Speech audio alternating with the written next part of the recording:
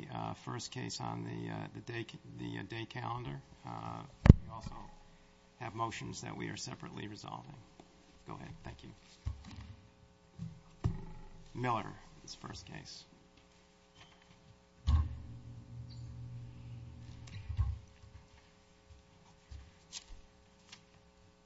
Good morning, Your Honors. My name is Vivian Shevitz, and I'm appointed to represent Nimboco Miller on this appeal. Appellant contests the use of the conscious avoidance jury instruction in this case, which suggested guilt if he should have known about the mortgage fraud scheme and did not know. The conscious avoidance charge is set forth at, well, say the government's brief at page 18. We suggest that it is wrong, it is overbroad, and it suggests that the defendant has the burden of proof to prove that he did not actually believe that the mortgage fraud scheme existed. How do you respond to the view that the district court quite directly cautioned the jury that merely knowing or acquiescing without participation in the unlawful plan was not sufficient to support a conviction? Well, that charge was given, but that does not negate the suggestion that if he did not know of the scheme to defraud the bank, or that he did not actually believe that it did not exist, that he would be liable. So it contradicted any charge that showed that he had to have been knowing an intentional member.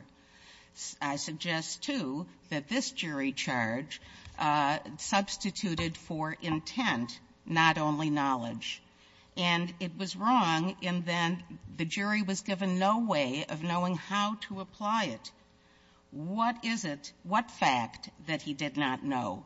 If he did not know about the scheme and he avoided learning about that, well, then some fact should have been brought out and the jury should have been given some guidance, or else they were going to use it to show that he should have shown that he didn't believe it existed. I don't think, first of all, there was no objection to the instruction. Correct. So we're in the plain error, and there's no line in that instruction that suggests burden shifting. What line in the instruction suggests? The last one.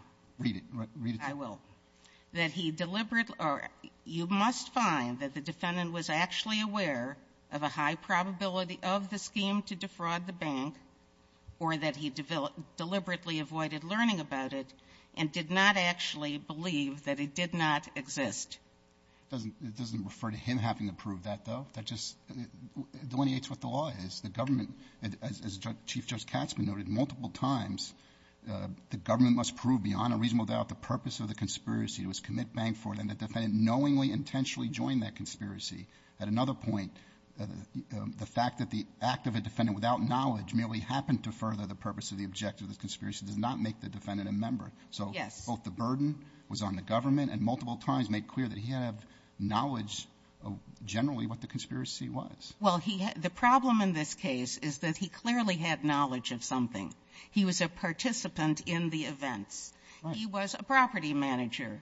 His view, his position on when he testified was that he became involved sort of through his... This was necessary so the jury could find that he knew there was a fraud going on in the bank but didn't know every document that both in the opening and in the closing, the defense lawyer specifically told the jury he was duped. He didn't understand. There's going to be no evidence that he submitted the documents. So this was a classic situation where the government was able to and properly argued that even if he didn't submit the documents themselves, he knew it was a fraud and consciously avoided knowing what each document would say. Well, how did he know it was a fraud? That's the problem. He knew that something was going on. They had evidence that she was previously in bankruptcy. Yes. She signed documents. Had her sign documents without verifying the information. He asked her to gave her $5,000 for her personal information. He told her she was only going to be on the owner for a short period of time. Right. Didn't ask for any financial information. But he was not the bank. I know, he was but not the this bank. is all evidence that he knew that this was what her real financial information was irrelevant. It didn't matter if she had no money because there was going to be a fraud committed on the bank.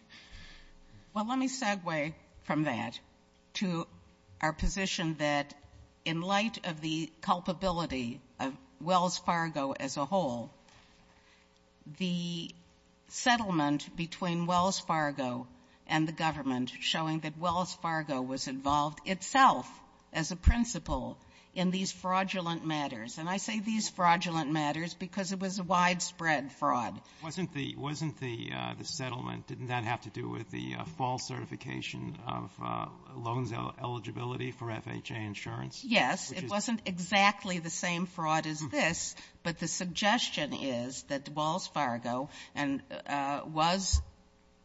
it wasn't material to them whether somebody had money or didn't have money. And I use for that the fact that Wells Fargo knew, as you say, my client did, that she had been in bankruptcy.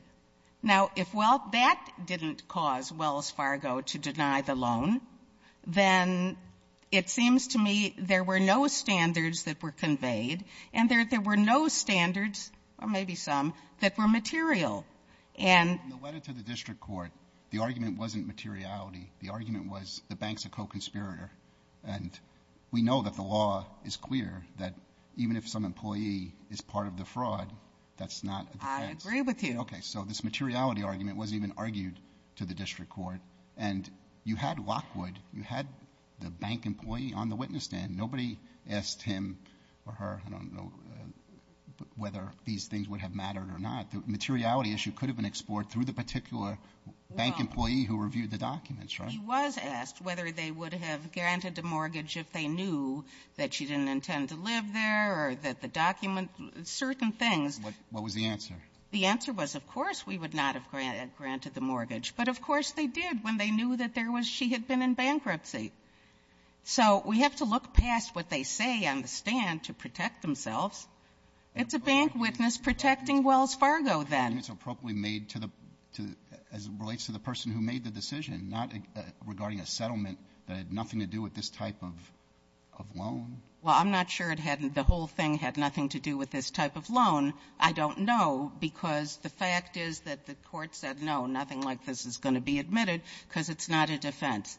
I agree with you. Materiality should have been expressly argued, and I believe it was covered.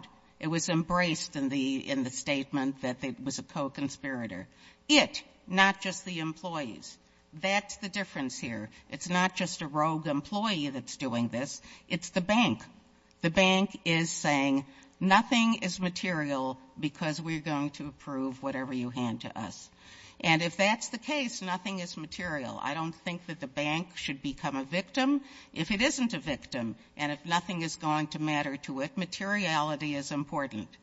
But beyond that, the suspicious circumstances that my client saw, if he noticed, were the same circumstances that the bank disregarded. And I suggest that those suspicious circumstances were overly emphasized in the conscious avoidance instruction. I see that You'll have 2 minutes for rebuttal. Yes, thank you.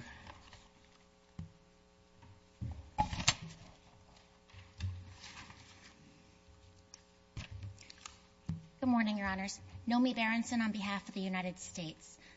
I'd like to begin my argument by addressing appellant's argument that the conscious avoidance instruction was not warranted in this case. I think, as Judge Bianco pointed out, there are quite a number of circumstances, including the testimony of the nominee, who testified that she was offered to be paid to engage in this scheme and to participate and give her information. Additionally, I would point the Court to the defendant's cross-examination, in which, even taking him at his word and not delving into any credibility issues, what he said was on its face very strange. He said that he was present at the closing because his mother's boyfriend, who was a real estate broker and also had engaged him for construction work and renovation work, had told him to go there to meet someone. That person, he seemed to notice as an afterthought, then didn't show up. He said at page Government Appendix 157 very clearly that while he was there present at the closing in the building, I wasn't with her when she was doing it, she referring to the nominee. He was very clear that he had stepped outside of the actual room where the closing was, right when they were about to sign papers. There was no apparent compelling reason to do so, other than that he said he was hungry. And the entire purpose, really, for his presence and inserting himself into that transaction was completely unclear. His knowledge and intent were the central issues in this trial. The government's theory of the case and its evidence supported actual knowledge, but it also supported conscious avoidance in that he suddenly decided he had to leave the room, which is really akin to closing your eyes to what's going on in that room, after he had been brought there and set everything in motion by bringing the nominee into the fold. With respect to the content of the charge itself, while the government does not believe that the charge is overbroad or confusing, the entire jury instruction here needs to be read as a whole. The judge admonished the jury numerous times that mere presence or mere acquiescence is not enough. Someone has to knowingly and intentionally join the conspiracy. And as this Court has held in Zvoboda, the jury may rely on conscious avoidance to satisfy at least the knowledge component of intent to participate in a conspiracy. So the defendant needed to know that he was joining something that was untoward. He didn't specifically need to know that it was, all of the particular details of it. And so he didn't need to know which representations in the loan documents were false or not. But he certainly had enough indicia that something was going on. And that evidence, in part, also continued until after the transaction itself, when a few days later he received a very large check for over $22,000 from the very man he was brought to meet at the closing. With respect to the evidentiary charge, counsel was seeking to argue a legally incognizable theory to the jury, which is blaming the victim and is clearly contrary to this Court's. Well, there is one theory that I don't think would be impermissible, which would be if, in fact, the bank was giving loans to everybody, no matter what the document said, then on the issue of materiality, it wouldn't be an issue of culpability of negligence. It's just all these things would be immaterial if the bank was going to give loans to everybody no matter what, right? Yes, Your Honor. I think, well, first of all, the bank witness, Mr. Lockwood, testified against that. He said that there were various points of information in the loan application that were material to the bank's decision-making process, and so did the government's expert on residential loans. Additionally, I would say that there would be no reason for the defendant and his co-conspirators to have augmented the nominee's savings and financial portfolio if they really didn't believe that false information was necessary to get a loan. Regardless, in the context of the evidence that was presented at trial, any error that was made in the jury instruction on conscious avoidance was undoubtedly harmless. There was counsel suggested that it wasn't clear whether this loan was the same type of loan that was part of the settlement. What's the government's position on that? That the loan program, that the part of the settlement could have been the same program here? No, Your Honor, it was not, and that was in the government's submission to the court below opposing the motion in limine, and that was also part of the reason that the government held that it was irrelevant on its face. It had no bearing to the loan that was actually issued in this case. Unless the Court has any questions, I'm happy to rest on the government's papers. Thank you.